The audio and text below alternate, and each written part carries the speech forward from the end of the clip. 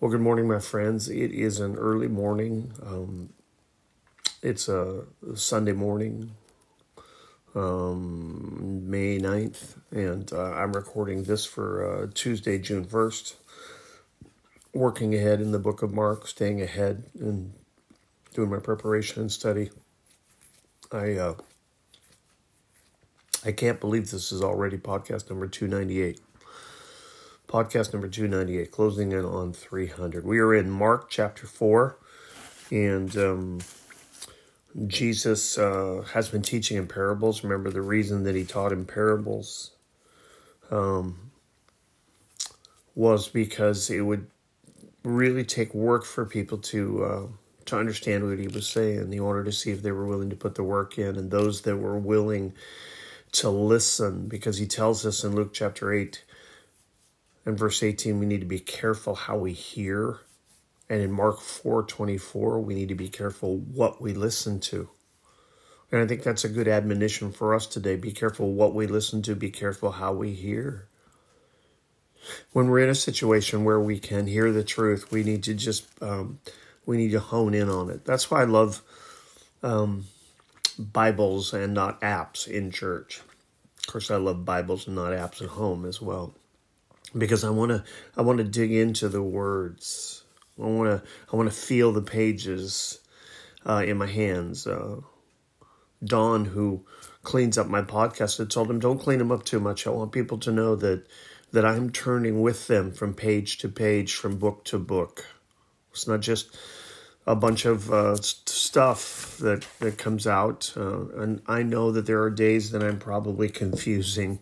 I know there are days that what I say maybe hasn't added to you that day. But it isn't my desire just to do a podcast so I have something to do. There are other things to do.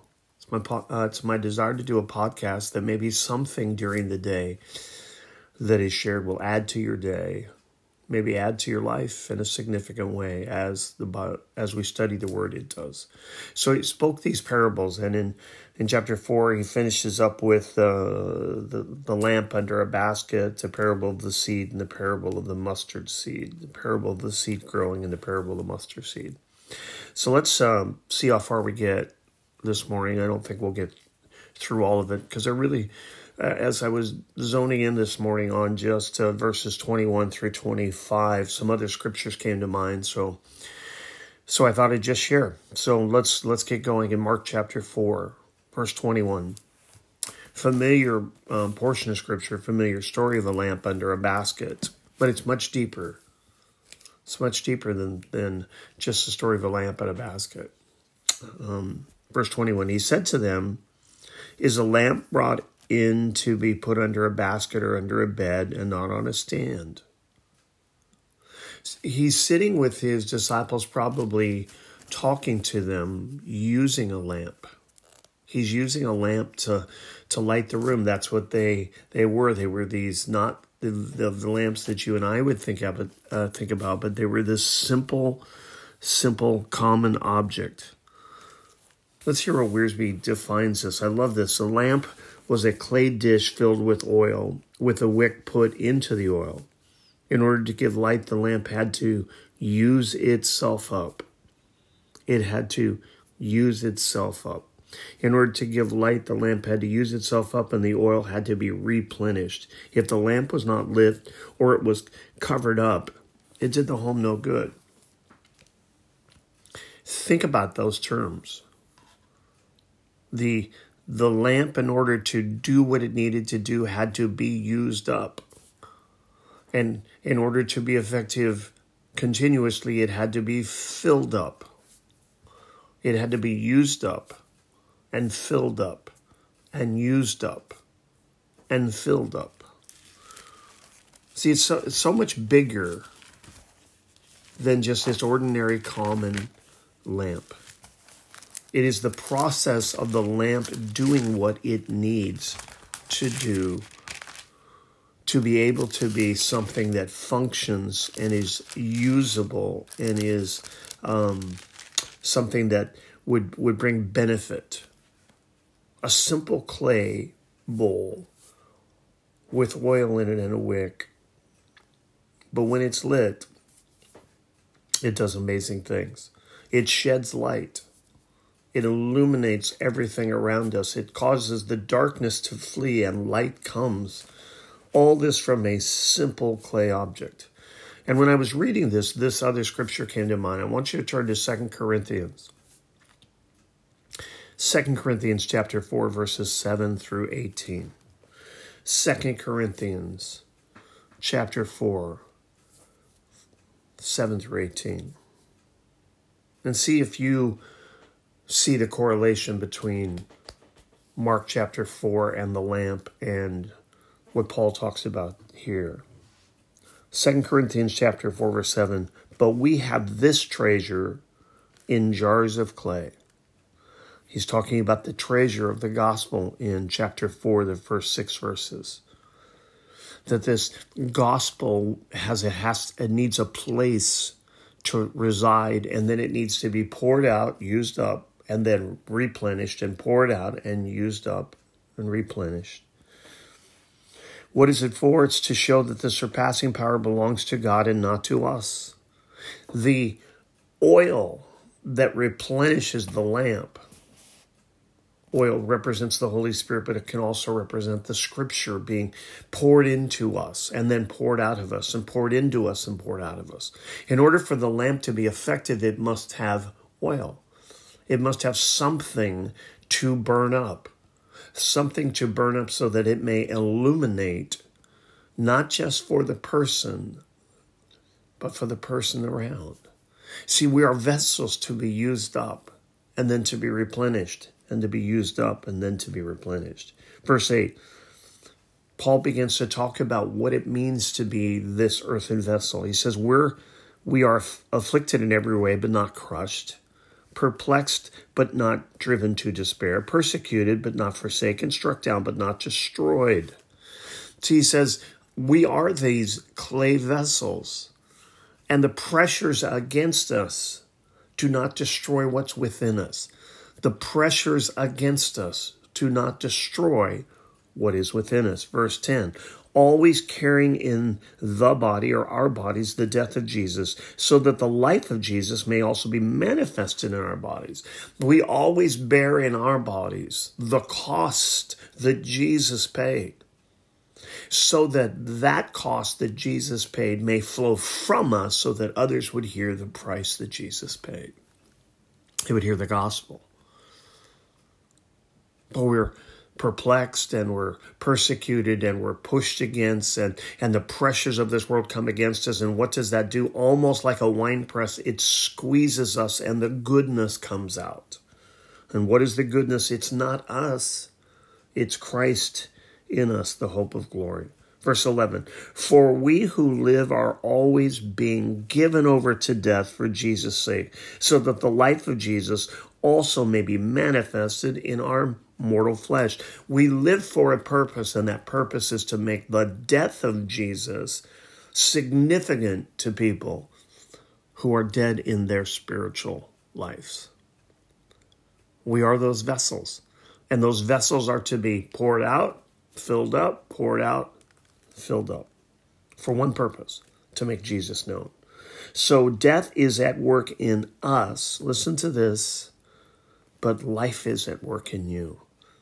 So as we are used up, as what we have to give comes out of us, it's as if we are dying to ourselves afresh and anew, so that new life springs up in others. He says, death's at work in us.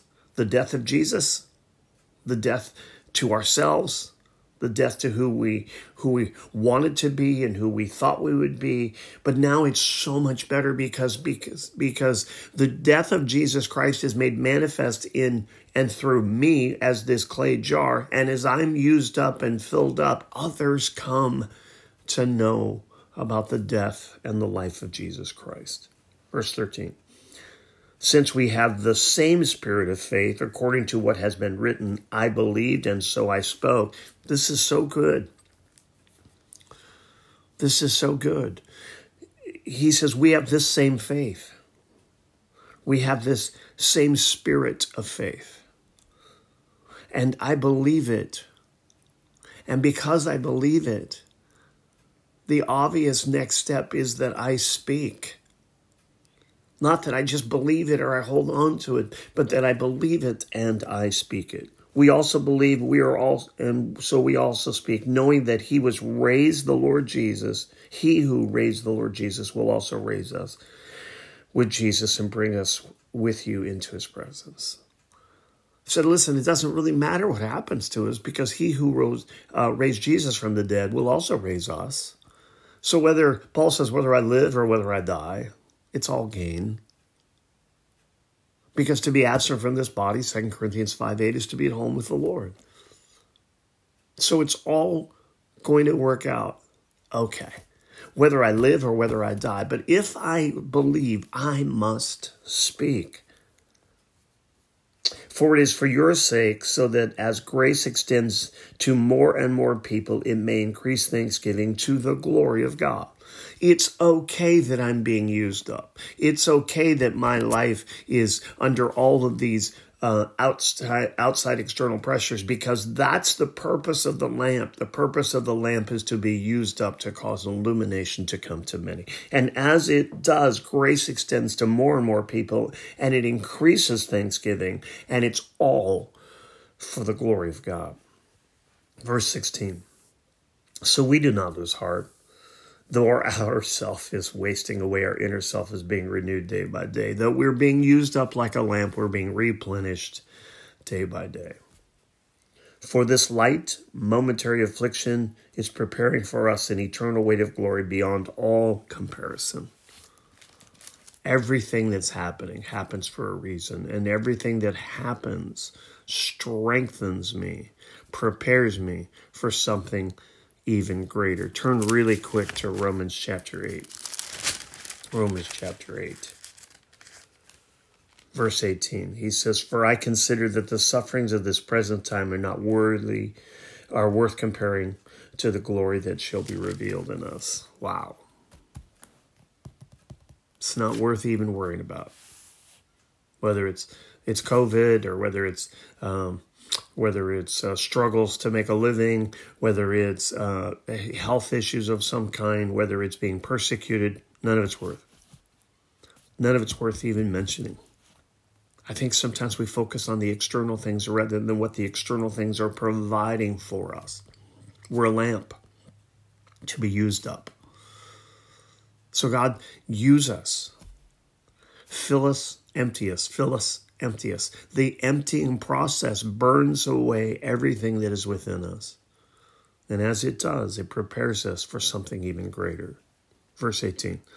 As we look not to the things that are seen, but to the things that are unseen. For the things that are seen are transient, they're temporary, they're here and they're gone. But the things that are unseen are eternal. Wow. Paul knew suffering.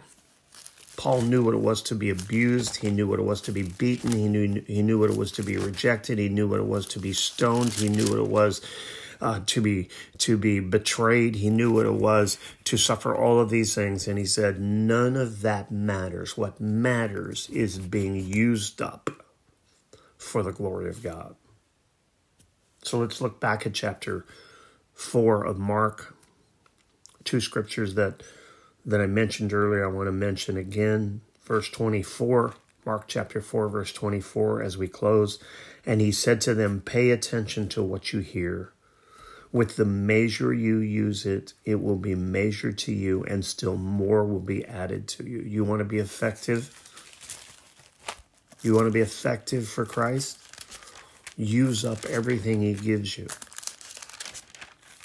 When he gives it to you, give it back out. Why? Because then he'll give you more. And then you'll give that out.